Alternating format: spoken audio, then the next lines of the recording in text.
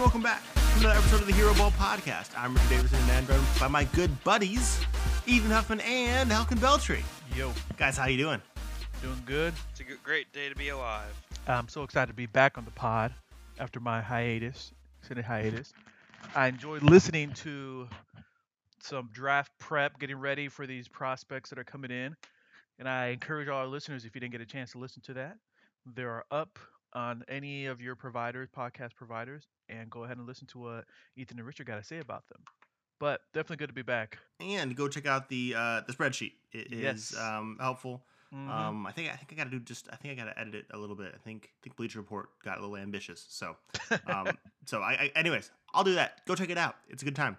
But we're here to talk about the rewatch, the NBA bubble.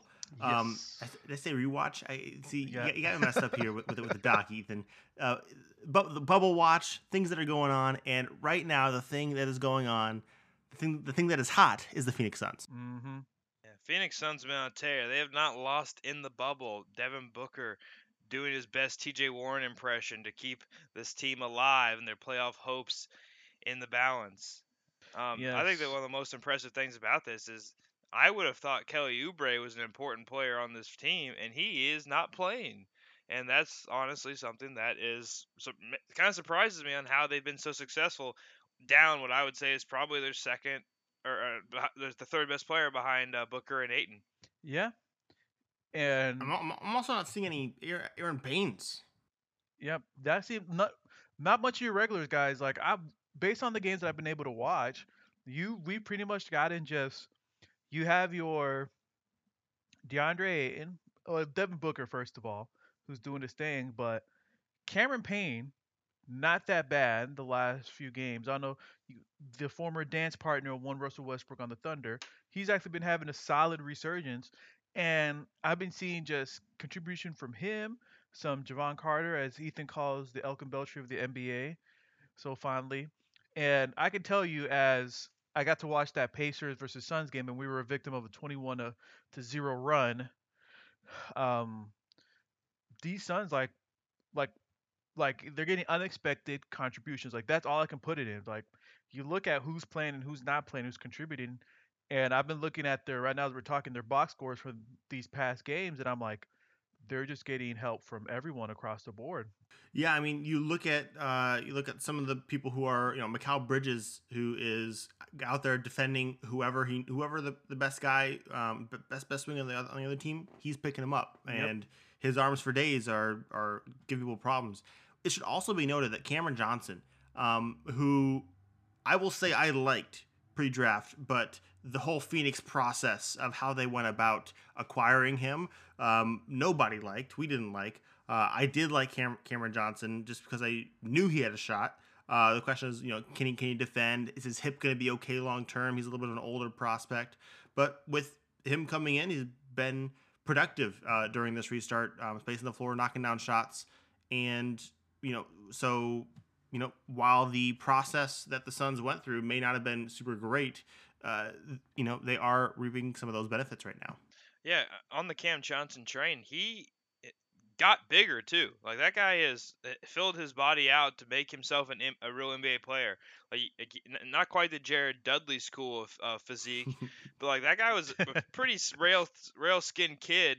His last year at UNC after the transfer out of Pitt, but that guy put on some weight where he like credibly can play the four now. Like he's still a little slow of foot like defensively, but he's out there, grabbing boards and shooting those corner threes like it's nobody's business. And like I said, me and Richard both liked him towards the later round of the pick. I think like we had him like theoretically mocked in the like 20s.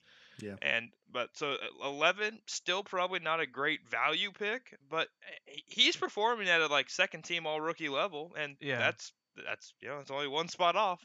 Right, but at the same time, I mean, you look in, how many in most drafts, how many quality NBA players and starters even are there that get drafted? I mean, we're probably right around like 10 to 15 guys, and if Cam Johnson could be one of those guys, drafting him at 11, obviously you're paying him a little bit more than like Thibault is being paid, for his draft spot, also being a solid contributor. It ends up ends up working out, even if the process, because they wanted Dario Saric, you know, the process is awful, but you end up getting a good player, and undefeated right now in the bubble. Yeah, and I think for guys like Cam Johnson, you look at just these rookies because if you're a rookie this year, you have probably one of the weirdest rookie seasons. I mean, I can't think of any season that's been like this. We never had it, and I think someone brought it up. I was reading a few articles about it. It's like they're on their second season right now. If you're a rookie, which you guys know, like some rookies struggle, and it's that second season where you start seeing like, hey, either a sophomore slump or you start seeing like I understand the game better, and I think that's helped out some guys having that gap where they're like I'm gonna improve. Maybe it could be my body, my mechanics, my techniques, and that's gonna help me in this restart. Go ahead, Ethan. Yeah, like it's the sophomore slump happens to guys who don't improve enough based on now that they're on everyone's scouting report. Yeah. And like the guys who really succeed are the ones who come back with new things that aren't in that preseason scouting report. And so we're seeing some young players who have brought something else to the game. It's just enabled them to really succeed in the bubble because you can't there's no way to fully prepare for what this situation was going to be in Orlando, and some guys have really taken advantage of the time they had off to hone some craft to get their bodies to a different level and you know be real true professional basketball players that are like doing the most for their success. Hmm. The NBA was getting a lot of flack early on when they were figuring out, okay, how many teams are we going to invite to this bubble? We got to invite enough that we can get the Pelicans in, right? As that's how people looking outside looking in were kind of viewing it. It's all about Zion, all about the Pelicans. And so we go ahead and get them, and then we also get the Suns and the Kings, which were kind of just like throw-ins because if we're bringing him, we got to bring someone out east, and the Wizards, and so we got to make sure. And so that's kind of how it looked from appearances. Well, the Suns are only a half game back behind the Trailblazers, along with the Spurs, of that 9 spot, and they're all within range of the Grizzlies. There's going to be a play-in game, and I'll say the Grizzlies' last few games may don't necessarily look really easy. It should be noted though that who knows from day to day what teams are going to be actually playing players and people. But the Grizzlies have the Raptors, Celtics, and Bucks, and if they're playing their players, that looks to be a tough ask for the Grizzlies. So they better hope that they're not. The Suns, Thunder, Sixers, Mavericks, maybe a little bit of an easier schedule. Mavericks at the end really are locked into that 7th seed. They have nothing to play for. So I mean, who knows? This could be a thing where the Suns, maybe they're able to sneak in. And a lot of this is going off of the tough shot making of one Devin Booker. Yeah, he's been incredible. He's been a real standout. Like for a lot of people who think he's kind of like an empty stats player, I think we're seeing now, like watching him play again. A lot of the worst teams in the league aren't here right now, and so we're seeing him play against higher levels of competition. Like his team technically was the worst team in this bubble, other than maybe the Wizards had a lower record, but he's out here performing really well against this, like what would be the stiffest competition the league has. Maybe some teams are resting a little bit here and there. Like this is like his statement is like, hey, I'm actually really good. I'm not like when Bill Simmons gave him a hard time for like not wanting to go to the USA and all that Team USA kind of stuff. It was like you're a bad team guy. Like you need to go to Team USA and learn and blah blah blah with all like that kind of atmosphere. And I mean, no, he didn't have to do that. He might have helped, but he's doing fine on his own. Like he is the reason that team is so successful. Like without Devin Booker, you put in replacement level player, that team is garbage. Yeah, and a lot of people say like, oh, all he does is score, but if you watch his games, even just looking at his box scores, if you want to, but seeing his games, he is becoming more and more of a well-rounded player. Like I know we talked about at one point. I remember we brought up this discussion. Maybe it was last season or season before. It's like, why can't Devin Booker be in the mode of a James Harden, put the ball in his hand, point guard Booker? But I've been impressed with a lot of his playmaking, and it's not just like, oh, I'm gonna get the simple pass. Here comes an easy layup on a fast break, get these assists. Like he's making smart basketball plays, and getting teammates open. And that's one thing I've also been impressed with him, that it looks like he's been working on that as well.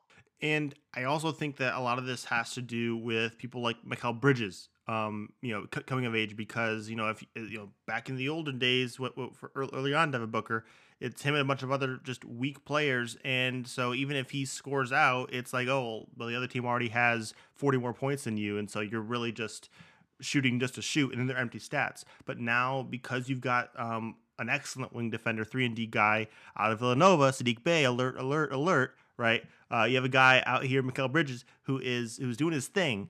You can't really sleep on the team as a whole anymore. Obviously, DeAndre Ayton, but I feel like people still are. People are really, I think, only focusing on Booker. I mean, you look at Draymond, who got fined $50,000 that came across today for basically tampering and saying, oh, get him out of Phoenix. There's no, get him out of Phoenix, and then you'll see. Well, guess what? Phoenix is doing some things in the bubble, and some of their young guys are taking leaps, and so, but for the people who think, oh well, let's go ahead and get him out of bubble, I got a thought experiment for you guys.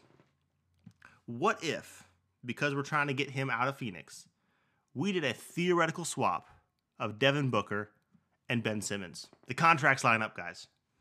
The contracts line up. My question is, who says no to a Devin Booker, Ben Simmons, proposed trade? I think Phoenix does. That's honestly where I think Phoenix likes what Devin Booker brings, and then obviously 76ers would love having Devin Booker there, because you would just spread the floor even more for a guy like Joel Embiid and other guys who like to cut. But then let's think about Ben Simmons in that Suns lineup. Like, how would that? Well, I think you got to move out of Ricky Rubio, right? Let's go ahead and tack him on here. So if you bring and tack on Ricky Rubio, and in order to make the contracts work, we throw Josh Richardson, and I don't know. We said that the Suns probably say no. Well, let's go ahead and maybe throw Matisse Thybulle their way. All right, just to help make the money work and all that. That trade still works. I will say the Sixers are getting a little bit of extra money in all of that, but it still works. I don't know. You have basically, I think you become a really good defensive team if you're the Suns, right? Yeah. Having Ben Simmons there is helpful. Bringing in Matisse Thybulle, Josh Richardson can defend people, and you got Mikal Bridges. Like, that's a scary defensive team, especially with the steps DeAndre Ayton's taken. But then it becomes, well, now we've got DeAndre Ayton and Ben Simmons. We've had the issues with Joel Embiid and Ben Simmons. Why are we not going to have issues with the fit there? And I think that's probably why Phoenix says no. The fit would not really work out. They've built this team around Booker. Changing would be weird. For what it's worth, I feel like Ayton's shot, like, he's a better catch and shoot threat than Joel Embiid. He doesn't have the off the dribble game that Joel Embiid does, or like the incredible post up. Like DeAndre Ayton, don't get me wrong, good post up player, but Joel Embiid is a different animal in that regard. But DeAndre Ayton, like, going back to his time in Arizona, when I would have criticized him for it, being so willing to take that jump shot, that's something he seems very comfortable with mid-range and also after the three-point line from time to time. I think you could see a pretty good Phoenix. I don't know how much Phoenix would be worse other than close game stuff, like final shot kind of stuff, because obviously Booker is going to be better than Ben Simmons at that. But if we're looking at the shooters, assuming we bring in a Josh Richardson, and either a Shake Milton or a Matisse Thybulle, not like, I'm not going to say who the Suns would target if that trade were to come through. But we're looking at Cam Johnson. Like, you're going to give Ben Simmons all the shooters that he's not always had here in Phoenix, and that's going to be very helpful. Mikal Bridges already on site. That'd be a pretty menacing defensive tandem, Bridges and Simmons. And then just be up to Ayton, to figure out a few things at the rim, and that team would be like a pretty solid defensive team quickly. But the point of this exercise is to see why is Devin Booker now maybe more valuable than Ben Simmons, when a year ago I don't think that would have been the case. And it comes down to shooting, and shooting is gonna just keep reigning supreme in this league as long as this three ball barrage is continuing, and with the fact that it makes a lot more sense to shoot threes via the math, that's going to continue for a while. Yeah, but I even, like, if Ben Simmons was just a below league average shooter, like, I think that would even push the scales in his favor. Even like just the fact that he just doesn't take shots and basically just makes himself a center on offense, a phenomenally passing center, and guy who really can get your transition offense working a whole lot.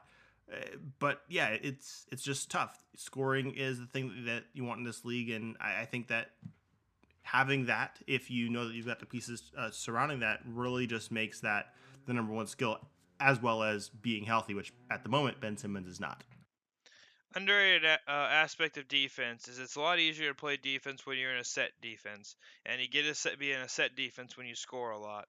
And so like I always have thought like these recent iterations of Miami Heat teams have not been as good at like metrically in defense as they could have been because their offense playing a Rodney Magruder, playing Wayne Ellington, as like one of the only guys who could really bury threes on a consistent basis.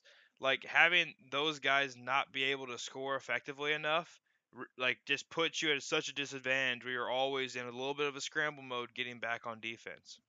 Yep. Let's go ahead and take a look at something. This next little thing that we're going to focus on here on rest versus rust, right? So, are there people that we that we're worried about, or are there teams that we think will or won't be able to shake off the rust? Like I look at the Lakers as a team, and obviously they've had people sitting out and stuff of that nature. But are we worried with some of the injuries, some of the people who've not come into the bubble? You don't have Avery Bradley. Rondo, it looks like, might be coming back, so maybe that's bad news for Los Angeles, for those of you who out there who know us. So, KCP had a scary injury, it seems, yesterday. I haven't been able to watch the Lakers because they've been shutting me out. I've watched like 2 games, and so you guys got to help me out here. Should we be concerned about the Lakers? I am a little bit, because it's not just like one person on the Lakers. LeBron has had several games where he's struggled. I don't know if it's engagement, because like he's out there playing, he's moving around, but like I'm not seeing that look at the hand and pull. I haven't seen a game where he's just really wet from 3. Obviously his passing is sharp. His defense in spurts is like, wow, LeBron does really care about this specific moment. But a lot of those Laker players, like, we don't have some of those like just knockdown killer jump shooters like he's had in Miami, like he's had in Cleveland. J.R. Smith is one of those guys, but he's aged out of like I think the relevant stage of his career. He might have a moment or two in this playoffs, but he can't be depended on for big stretches. I'm looking at this Laker team and I'm seeing it be LeBron James. I mean, Danny Green, for example, I would have had him as the 3rd best player on the Lakers, and that guy's hardly made a shot in the bubble. It's honestly, he's been a travesty. We're looking at Kyle Kuzma and Dion Waiters being the 4th and 5th best players on the team, and I'm not as excited about that as I would have been, a few months ago. Even though Dion Waiters looking good, no rust on that guy. Well, he's ready. He's ready at all times. Miami Heat legend, as we call him. But I think similar to echoing what Ethan said. I mean, and obviously getting to watch the Pacers Lakers, and I don't get blacked out over here in Indiana. But just watching it, you kind of see there's not as much as cohesiveness you saw in the offense from before. And picking up some of the things that Ethan said, and it's hard to figure out. Like sometimes with LeBron, we've seen this before. It's like heading into the playoffs, like, oh no, LeBron's team's in trouble. Then in the playoffs, they have like that switch, and then they're fine. But I see what you're talking about. Just those worries, and even looking at them like yesterday against the Pacers, it's one of those things where it's like, yeah, LeBron had a good game, but there was no one else who was really. I think LeBron was the only double-digit scorer as far as a starter, or maybe might have been even the entire team. I don't think there was anyone else in. So Danny Green, right? He's got to be on his game. I don't worry as much about like Danny Green goes through weird spurts. Like you look at his series against like Milwaukee last year, right? In Milwaukee, he shot 17% from 3 last year in that series, right? 17%, taking about four a game. So like that's not good. But then if you go and look at his performance against Golden State, Basketball Reference is messing me up here. He was on fire, right? He's knocking down shots. He has a game where he's 6 for 10, 4 for 9, 3 for 7. Like, so he's knocking down shots, especially early on in that series, helping give them a boost until Kyle Lowry and Kawhi could take over. And so, and Fred VanVleet, we can't forget him. But the idea is, like, for him, I guess I don't want to get too worried about the bubble. Like, maybe I just am not worried because I've not been able to see some of the games where they've been struggling. But I just think to myself, okay, we're going to feel comfortable after they play their first round matchup, unless it's Portland and things go weird. But I also look and say, who in the world is guarding LeBron on Portland? Like, if it's going to be Melo, absolutely nobody. So can I really be concerned unless injury, begins to play Danny Green and KCP or Anthony Davis or someone like I can't get myself too worked up. No, don't get me wrong. Portland's biggest the ideal matchup for them is because they're down in Avery Bradley, so Dame might be able to go off for a couple games, an extra game more than he will already, because Avery Bradley's not stopping Damian Lillard. That's not how that works. Anthony Davis, just with the paint being a little bit more clawed, could result to being a jump shooter a little bit more, and that's obviously not his prime means of scoring. And then if LeBron struggles, like, that's helpful. But again, LeBron's not going to struggle against Mario Hezonja. He's not going to struggle against Gary Trent. Gary Trent playing really well, great shooter right now. He's still pretty small compared to LeBron James. Like, it's just not going to be like that. The biggest concern I have, and it's been a season long thing with the Lakers, is that they aren't a great 3-point shooting team. They haven't been all season. They're 24th in the league 3-point shooting. They're 35% from 3. And the reason it works out is because they still throw a bunch of them up there. They're kind of like doing the Rockets deal, because the Rockets are only the 21st best 3-point shooting team in the league, but they shoot a lot of them. And my concern with that is, in a small sample size of a 7-game series, if you're playing two bigs, like they often do with JaVale and Dwight Howard, I'm not sure how quickly they will go to the Anthony Davis at center lineups. If you're already at a deficit with just shooting ability in the franchise, and then you choose to play two of your worst shooters consistently, so you're not giving yourself that variance factor, I wonder if they can get themselves in trouble against the best teams in the league, like primarily the Clippers, but I would also say the Nuggets, because the Nuggets play a lot of guys who are good shooters, and if we're talking small sample size, things could go poorly. Okay. So any other teams that we need to look at here, as far as are we worried about them? Or are we not worried about them? I think the Bucks are a team that I cannot be worried about. Based on the second half I watched them do to what they did to Miami. True. Granted, there's no Jimmy Butler out there, but that team has a lot of good shooters, and they have Giannis Antetokounmpo, who, even if he is rusty, can still dunk from the 3-point line. pretty much. I also look at we've not seen playoff Eric Bledsoe yet, so we'll have to keep our eyes out for that. But we've hardly seen bubble Eric Bledsoe. He hasn't played very much. Yeah, he has. Yeah, he hasn't. So we'll keep our eyes out for that going forward. When I look at what's going on here in the East, I mean, Ben Simmons going down and being out for extended period of time. They've not officially ruled him out, but I think it would take the Sixers winning far too many rounds for him to be able to actually make it back after his surgery. We really have 5 teams in the East that, are three of those series are going to be essentially sweeps, in my opinion, or over pretty quickly. It's that middle one, wherever the Pacers end up going, and right now it's Pacers Heat. Maybe that one's an interesting series. It'll be a hero ball series for the ages. And then out west, though, that's where some of the interesting things are going to be happening. One other team that's been having issues that is going to make the playoffs is the Jazz. How do you feel about them guys? Without Bojan, I know they had an interesting game against Denver, but it has not looked very good out there. Elkin, I feel like you're incredibly good to speak on this, because you're a guy who got to watch Bojan play the last couple of years and kind of saw his transition to being a solid defender and also clearly being one of the best shooters in the league. Go ahead and tell us, like, what what makes Bojan so good and so hard to replace when you're looking at the Jazz? I think on defense, like one of the things I noticed when he played with the Pacers on defense, the biggest thing that he did, because he's not that athletically quick. Like that's the first thing that stands out about him. But I think the one thing about him that he was willing to fight through a lot of the physical contact. Like a lot of the guys, swing players who he had to guard were physical guys. And obviously, I mean, when you have matchups like a Kawhi Leonard, when you have matchups like a LeBron James, or even when you're matched up sometimes with like a Jimmy Butler, one of the things he did, he was able to get somewhat physical because Boyan is not a small guy, and that's one thing he had to his advantage. With some of these guys, they were able to put their bodies on other defenders and get by them or get them into the paint. He was able to do his best to stay on top of it. And I think if you look at where his defense had been relevant, is look at the last two systems he's been in, Indiana and the Jazz, which are known for their defense.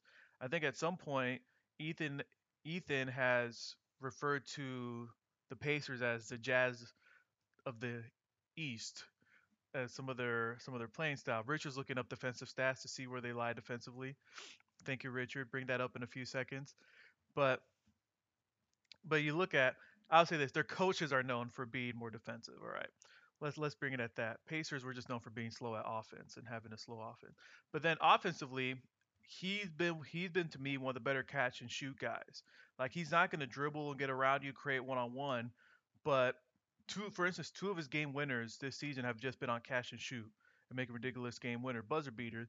And that's the same thing he does for the Jazz, where for me, he's not a guy who's up and down. Like he's one of the more consistent shooters. That's why his 3-point percentage is up. And you're missing that guy who can spread the floor and be consistent every night. That's the one thing I saw with him. It just constantly spread the floor. So you knew to the point in which like we're getting someone who's going to be a positive. Like he's not the best defender, but he's not going to kill us on the defensive end when we have him in there. Yeah, he's the guy that if you see him get an inch, or like I would say, like like a full wingspan of space, the defense is already panicking because that shot's going up. Or if he pump fakes, everyone's out of position because you got closed out too hard. Like he's just a guy who really bends the defense in a different way because his ability to shoot off of some motion, his ability to shoot over smaller defenders, like he's got the stuff. All right, Richard, what you got for us? So the Pacers last year were the number one team in opponent points per game. They were third in defensive rating, where the Jazz this year were 11th in defensive rating, ninth in opponent points per game. So Derek Favors was good last year. Yeah, and who's currently? I don't know if I caught it in yesterday's game. Who's currently getting most of those minutes? The backup center for the Jazz, Tony Bradley. No, I'm talking about for Bojan. Oh, it's Royce O'Neal and Joe Ingles picking Yeah, up that's most that's of the what I was slack. gonna. That's what I And Jordan thought. Clarkson, honestly, like they're playing a little bit more small lineups with Jordan Clarkson out there. I mean, mean, they have to. they shouldn't play Jordan Clarkson, but they have to because they traded for him, and he is a good spark plug scorer from time to time. Yeah, but I think those minutes are going to like Clarkson and the guards because Royce O'Neal was going to get his minutes, so was Joe Ingles. Yeah. It's just now those guys are inserted more into the starting lineup, and we're just seeing those smaller lineups. All right, what's next, guys? Well, I want to talk about gambling a little bit. I don't know if I'm allowed to, but I'm gonna take my rights as a podcast host and do some talking here. So, guys, real quick, gambling in the bubble has been a pretty interesting little circuit here. We got some good wins. We got some bad losses. I had the Heat to win by 6+ against the Bucks because I thought the Bucks would not go full bore, and the Heat, still have things to play for. Felt great at halftime. Cried myself to sleep that night after I went into a stop where I don't have very good cell phone service. I'm servicing the account. I walk in with the heater up like 12 or so. I come back out and they were down, and I was like, this is not what we were looking for here. I am upset. But something that was interesting to me is I've been very much keeping an eye on the Yusef Nurkic assist line, and he has been sitting at 3.5. And I'll tell you, it's very dangerous because the Blazers and Cam, if you're listening, they run an isolation offense about 30 to 40% of the time. And when that happens, Nurkic's assists do not go well. I point at the Clippers game yesterday. He had 8 assists in the first half. Nurkic was doing incredible stuff from the high post, dribble handoffs, and backdoor passes. The Blazers offense looked incredible. And what happened in the second half? They decided that it was time for CJ McCollum and Carmelo Anthony and Dame Lillard. Again, 2 of those guys have rights to do whatever they want with the ball in their hands for the most part. But fluid offense runs through passing, and Nurkic is a good passer. They should utilize him more.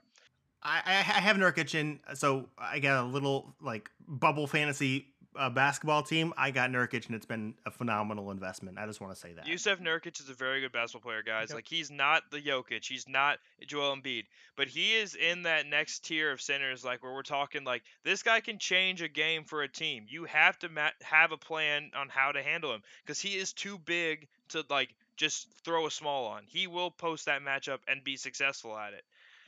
Like he is that good. My last note. I've been riding the Nuggets hard here in the bubble, and it's been working out. Yesterday, I had them at -1 against the Spurs. That took 2 overtimes, but it hit. They were part of a 3-way parlay that hit, and I also picked them as an upset, and that also was very good. Good stuff by the Nuggets beating the Spurs. I didn't realize this. I double bet that Spurs game. I bet them. No, Wait, that was 2 talking days about ago. Spurs or Jazz? No, I'm talking about the.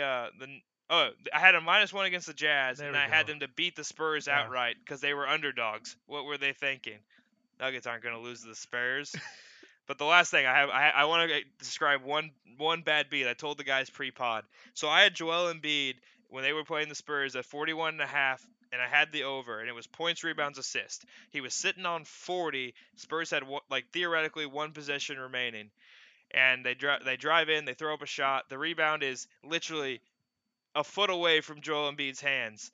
And Keldon Johnson, I love you. I really do. But you really screwed me there, buddy. Keldon Johnson goes for the slap out of bounds, so it was a team rebound for the Sixers. So I missed the point there. That would have got me to 41. And then they go to the inbound, and Joel Embiid gets the inbound pass. They foul Joel Embiid. He has 2 free throws, and Joel Embiid, pretty good free throw shooter. He goes to the first one, makes 41. We're sitting on the line. Good job, Joel. And then he missed the next one on purpose.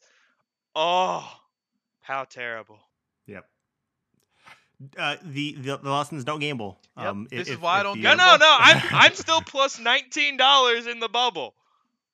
$19. Small units, baby. Small units.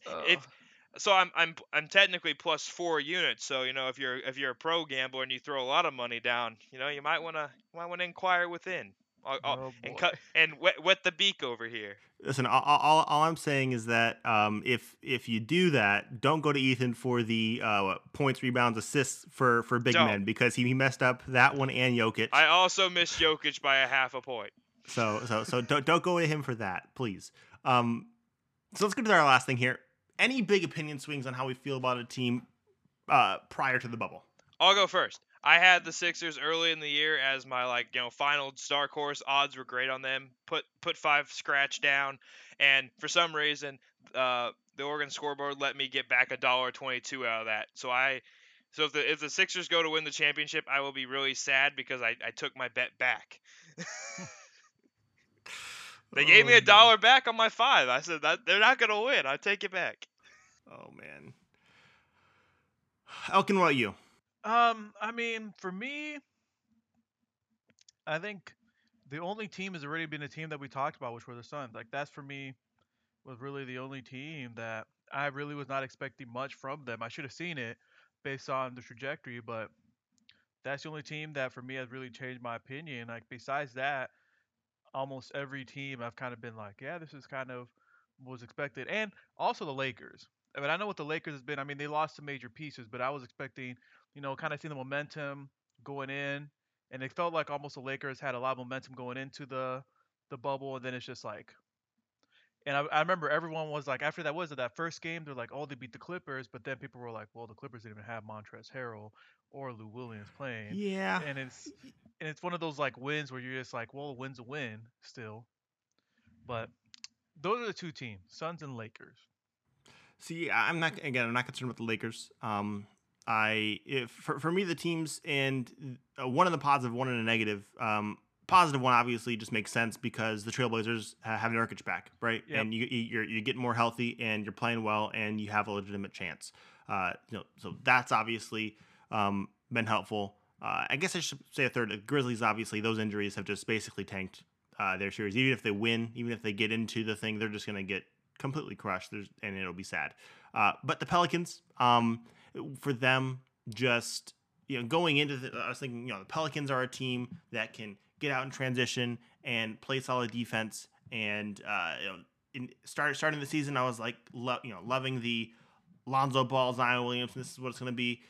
Obviously, with the way that Zion is playing right now, it's just he's not the same type of player. He needs to get in better shape. I don't want to beat a horse to death, and I think that he will. I think that he can. It's just not going to happen during this postseason, and so him just standing and defending nobody a lot of the time, it just made me kind of view them less as a scrappy team trying to make it in, like the Suns are, like even the Spurs are. Those teams are have been trying. The Pelicans seem to be just trying to get an extra swing at the lottery, is what it seems. I've been saying all year when I saw Kendrick Williams playing in the final 4 minutes of the first game against the Raptors, I said these Pelicans are on the soft tank from day one. Listen, you got to say Kendrick's. It's Kendrick, not Kendrick. I said Kendrick. Okay, I keep hearing. Test the audio.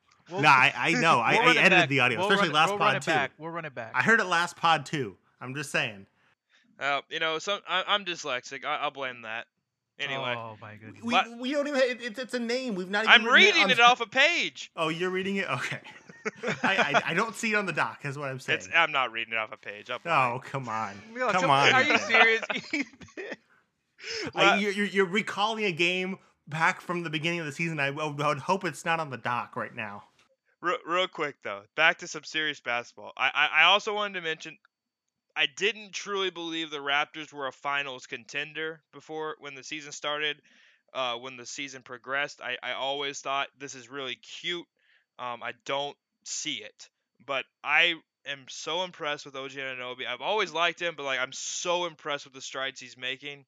And I want to say, because of the way they can shoot the three ball and how well they can defend, they had a really bad game against the Celtics the other day, and all that did was kind of reaffirm, yes, they can have the terrible game, but consistently they're gonna be in the mix in most games. They're a team that is because of their defense is kind of they won't bottom out a lot, and so I just want to say they have a legitimate chance to get to the NBA Finals as anybody in the East. The Bucks obviously best, but they're a team that is not to be trifled.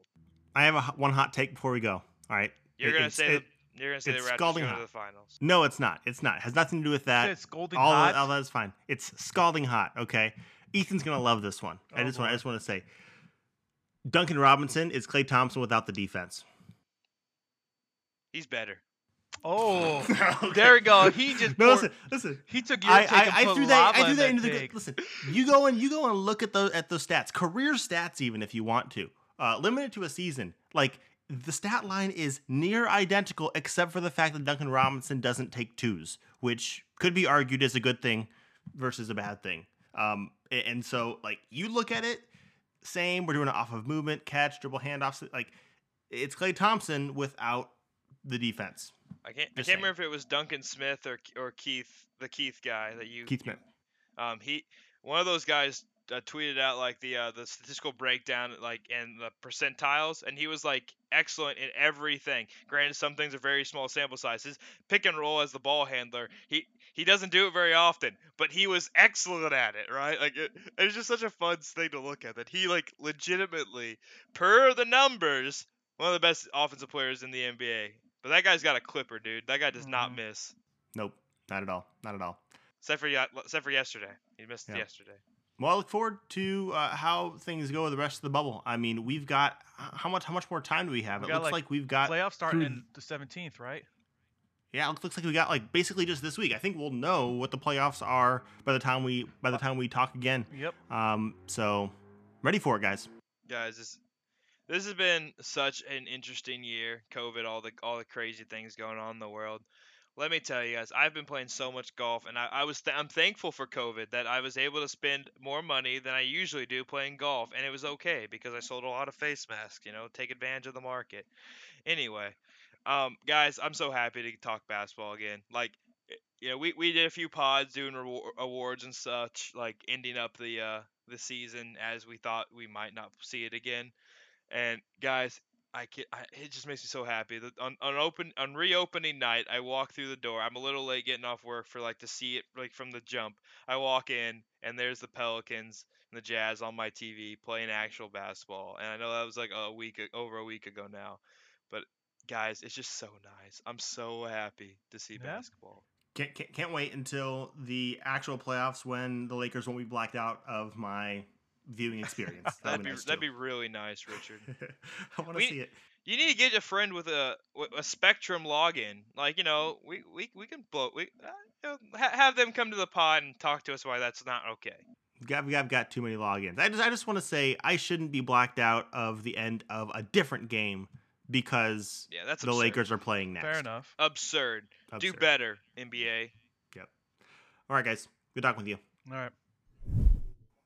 All right, let's go ahead and talk about a couple of bigs. Let's go ahead and start with Isaiah Stewart, freshman out of Washington.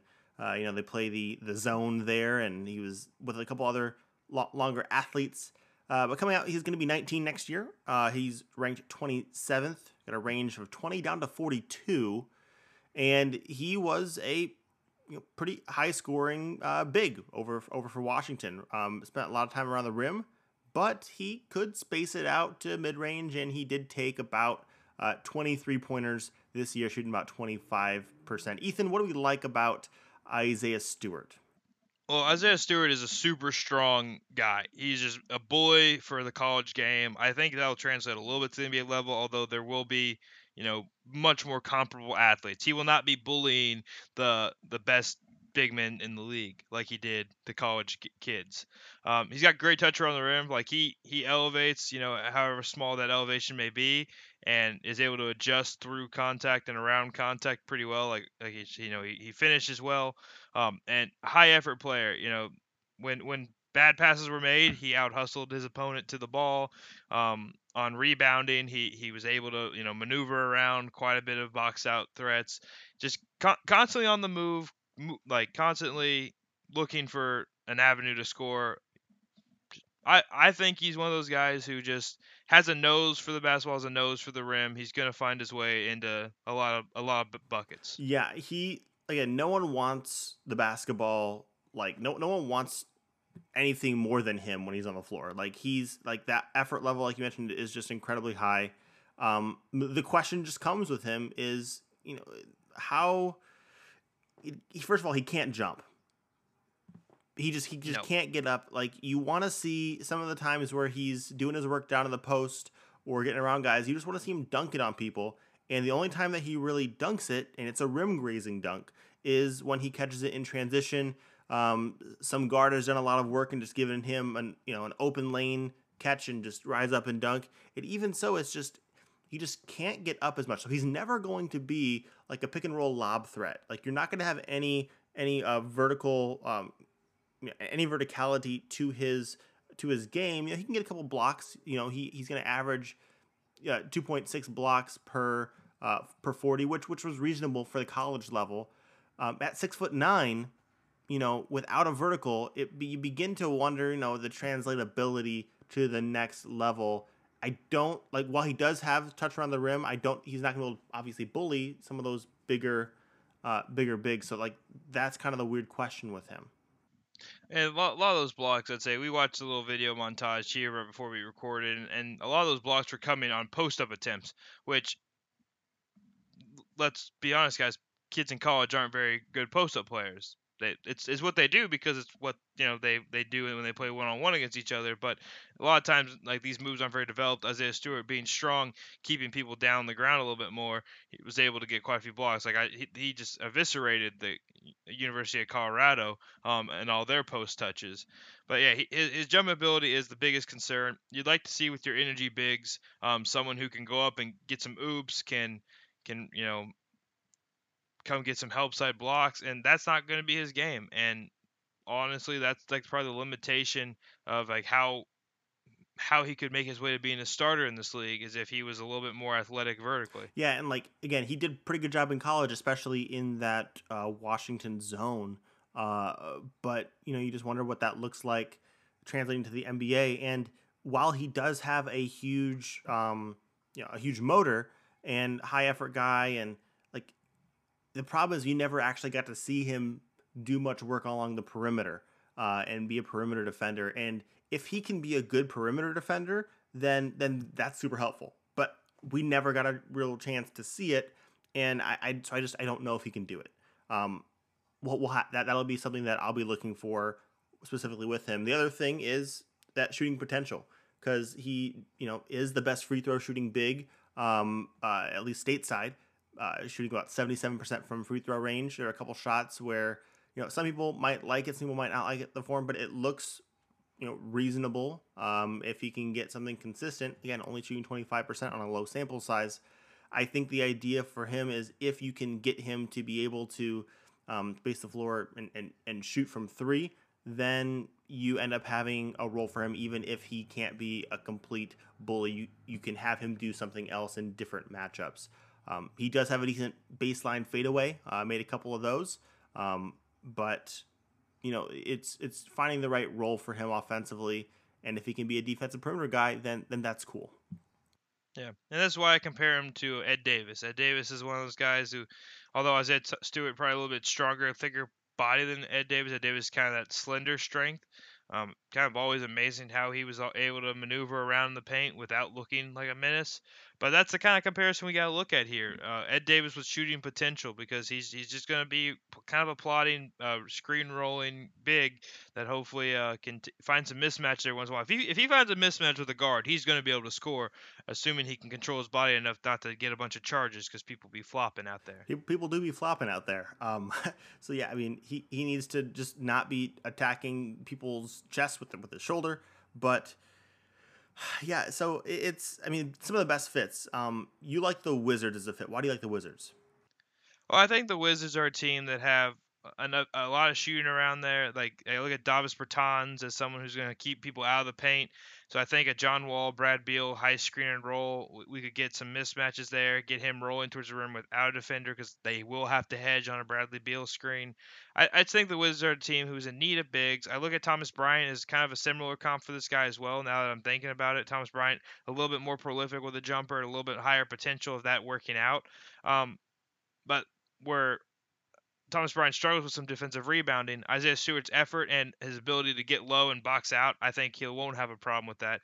I think any center, honestly, that is competent is probably a good addition for the Wizards, who are lacking in depth there. They had a pretty bad um, Latvian center this last year. I can't remember his name right now, but he was a agent friend of Bertans, and he was okay sometimes, but he wasn't an NBA player in my opinion. Yeah, but I think with Stewart, again, his rebounding numbers from college might be a little bit low, just because I mean, there's a lot of length on that squad. I mean, Jane McDaniels is there, and that guy's a slender, bouncy guy, and probably stealing a few.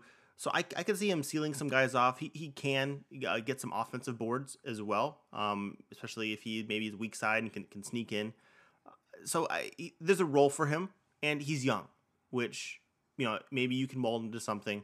Celtics, Timberwolves might also be interesting. Celtics are constantly looking for a big, give him another swing, and the Timberwolves, because you have Karl-Anthony Towns' versatility as a backup big, you can play him alongside Cat, and maybe if he can spread it out, give you more offensive versatility there.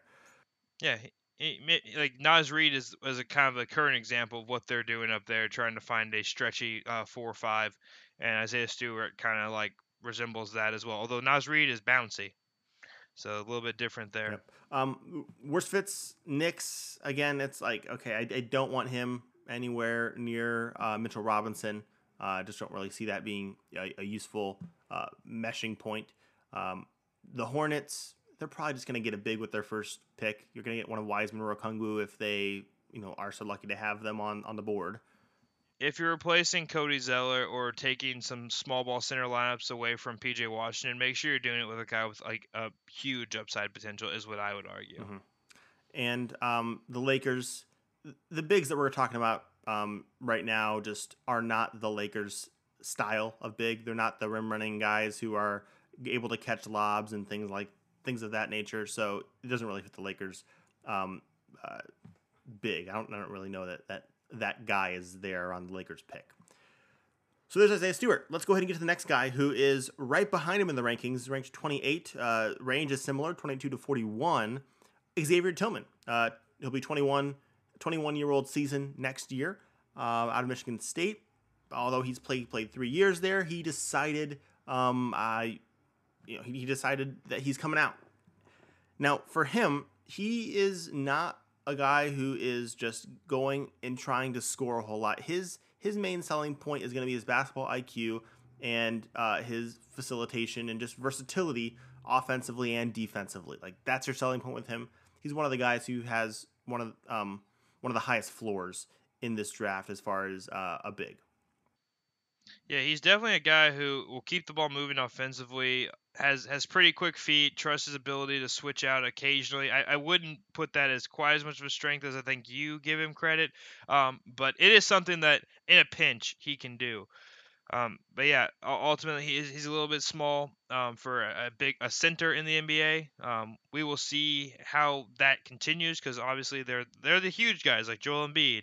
They're like Marc Gasol, like guys like that who have been impact players in this league for some time now. But in the new era of like a center kind of like more like Bam, he's got to play out there. He probably can't keep up with Bam's speed, but physically in terms of size, he definitely is comparable in that department. If Xavier Tillman can eventually work his way into being a starter for a team, like I just think his perimeter defending is not going to get him played off the floor at the end of games. Like he'll be able to stay on the floor because you're not going to be able to just constantly attack him. He's too smart, and I think he's quick enough. And with his again positional dribbling ability, like he's the type of guy who on dribble handoffs, if you have guys, who can shoot off, who can like a Duncan Robinson type, kind of like that thing. He's the guy who can take it and, fake a dribble handoff and take it to the rim. That's the type of dribbling ability that we're talking about with him. But again, he's 6'9". He doesn't have the size. His ceiling probably isn't as high. But again, in this draft, if you're drafting near the end of the first round, get the, and you just need someone who's going to be able to contribute for a solid team, perhaps. I see him as someone who can come in and fit well. Yeah, and last thing with him is he's kind of a thick boy. Like I think if he gets a little bit slender in the NBA workout cycle, that switchability might be even better. Like I like him in a lot of ways, like as an older player, like with like he seems like he's been in college for a long time because he's been a contributor since day one. Like he kind of like almost like why haven't you come out sooner? You kind of get some bad taste in your mouth and players stay long, and that's not necessarily fair. I think he'll mold well to an NBA team, especially some of these teams we have as his best and worst fits. Yeah, or best fits, I should say. Yeah. His shot is another thing that is going to be an interesting thing for him. He only shot 67% from the line this year. He shot 70% through his whole college from the line. Can he? If the form's not awful, can he space it out? That if he can, if he can become kind of a pick and pop big as well, or on dribble handoffs, fake it, space out and take a longer shot. Perhaps that could be something else that could give him just more things that he can do. He's already versatile, but that would be helpful add to his game. Always appreciate some more shooting. Yep. Who we got as a player comp for him? Well, I didn't have a perfect one. The person I was thinking about, but it's not perfect by any stretch of imagination. But I like a little bit of like a just knockoff Marc Gasol, a guy who isn't cast as a primary facilitator, isn't cast as a primary post up threat, but in all the match, he can take advantage of a lot of mismatches. The only difference here is like I think Marc Gasol has that elite ability defensively. really good at calling stuff out, and now can shoot threes. But if you're talking about a budget Marc Gasol, that's what I'm seeing here. Budget mini Marc Gasol. Like again, Yeah. his Gasol's size is going to make him definitely a better rim defender. Although on the perimeter, I think Xavier Tillman's going to be able to do a bit better. I like those Raptors bigs. I think that like that's one of the places where I think that if he can go there and kind of work behind those guys, if the Raptors are bringing them back on shorter deals, that would be, I think, really useful for his continued development. Finding a team like that, and so I like that. As I think the Raptors bigs are a good good fit for him. I think if you kind of maybe combine them together a little bit, like somewhere out of there, you kind of have an Xavier Tillman. The last comparison I had, and this is only an offensive one, and it's not a perfect one, but I've reminiscent of a lot of what Montrezl Harrell does in the short roll, where he does step and then an aggressive move to the rim. Now Montrezl Harrell is much more vertical of an athlete, but some of the footwork and the quick passing out, Montrezl Harrell has that ability, and Montrezl Harrell is a mini version of that. So like I think Xavier, like, he has a lot of offensive skills that are going to show up in a lot of different areas, which makes his comp a little tough, especially when he's an undersized center. But I think there's some of that Montrezl Harrell short roll action as well in his game. Yep. Again, the best passing big man in this draft. Let's go to best fits. You also like the Wizards. Again. Yeah, the Wizards need a big, as it were, and I think with a guy like Bradley Beal, dribble handoff opportunities, this is something that Xavier Tillman could aid Bradley Beal's success in. Yep. I think that the Mavericks, and I mentioned the Raptors already. Like I think Mavericks could be a good fit too at the top of the second round. They're going to have to deal without Dwight Powell next season, and I know that they've invested a lot into that. Into that general thing, but they also could use maybe another big man who can set some screens for Luka and can work the ball and be part of an offense, as well as being helpful defensively. Mavericks need help rebounding. When it's not Boban out there, Kristaps Porzingis is not a very good defensive rebounder, which is why, like, even at his insane size at the 4, it still makes sense for him to play that position because he's never shown his ability to really lock down rebounds as a 5. Yeah, and just Xavier Tillman's going to be a good rebounder. And Xavier Tillman just being thicker, being able to handle some of those, have the strength to be able to maybe take care of what Kristaps can't. Worst fits, the Knicks. Just I don't see him again fitting well with Mitchell Robinson. That's a different type of big, and I think they should steer into that. If you're the Knicks, you mentioned the Hornets as well. I don't think that fits well. We mentioned that they should just go for a high upside big, and the Pelicans. I put them there. Is just there's beginning to be too many guys there. They got Jackson Hayes, they got Zion as a 4. Who, if you can play some small ball 5 lineups, go there instead of giving Tillman run. So I just don't think that really is a fit for that roster. Wouldn't be good for Tillman to be there. Yeah, and Derek Favors is obviously someone they might consider bringing back as long as he has interest in returning. Yeah. So I mean, with these guys, it's do you trust that? Hey, I know that I'm going to get Xavier Tillman, whereas Isaiah Stewart 19, maybe you can develop a few other things there. Just kind of depends what you want. What do you want your big to be able to do? Do you want him to be able to be more of a facilitator? Be helpful to continue the offense, not just be a finisher on the finish offensive sets, or do you want that guy to be able to maybe space it out? Maybe people believe in Isaiah Stewart's 3-point and shooting ability a little bit more. I don't know. What do you think? Well, the best thing about these two is with their skill levels, like, you can trust them to actually take advantage of mismatches, and that's more important to me than actually can Isaiah Stewart shoot or can Tillman shoot. Both these guys, like, unlike maybe like a Precious Achiuwa, these guys, if they get a small on them, it's put them on the hip, and they're either going to take them in and score 2 points, or they're going to kick out, and it's going to be probably an open three. So like I just trust the decision making so much out of these two guys that that's really excitable for me. Now, now to go back to your question, where you say what do I prefer, it really just does depend what my surrounding talent is. If I got a guard that, let's just say, isn't a perfect playmaker, or like isn't a ideal facilitator, I like the idea of having Xavier Tillman as a guy who you can throw it to in the high post and just run more sets with him as a facilitator from time to time. It might only be for 10 minutes a game, but it's something that can take a little bit of pressure off. Whereas if I got a guard that really has no problem setting people up all on their own, being more of an less ethocentric offense, I like the idea of Isaiah Stewart, who, when he gets the opportunity, he'll probably a more likely a stretch candidate, and also a guy who will hustle, get to the rim quite a bit, and I think is a stronger player than Tillman, has a chance to get even beefier. Like this youth strength is insane. If he gets even stronger, we could see something special with again, I still think a bench energy big. Yeah, I think that if I'm going Isaiah Stewart, I want him just to be the guy who, hey, you're my first big off the bench, and I just need you to bring as much energy as you can for 4 minutes, for short spurts, and just give 1,000% as you're coming in. And whereas Xavier Tillman's, I think you're maybe even trying to weave him into maybe being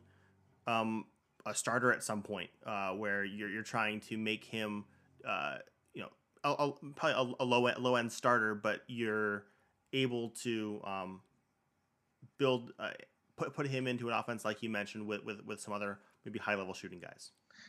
I mean, this is probably not fair to Tillman, but think about what Joakim Noah did after Derrick Rose got hurt, right? Like, this is like high scale, big time stuff. But Nate Robinson, Kirk Heinrich, these guys were not perfect ball handlers, facilitators for an effective offense, and the Bulls still struggled. Don't get it twisted. But Joakim Noah was able to take a lot of pressure off those guards, get them moving with advantages by just holding the ball at the top of the key and making kick passes to the corner for some open threes.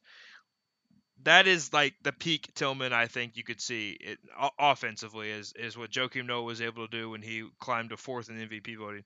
And like, this is, again, it's going to be a smaller, compact area that he does it in. It's not going to be a whole game type of thing. But that's the kind of upside Tillman has if you're looking for some help in the facilitation realms. All right, very good. Thanks for joining us today on the Hero Ball Podcast, and we'll see you next time.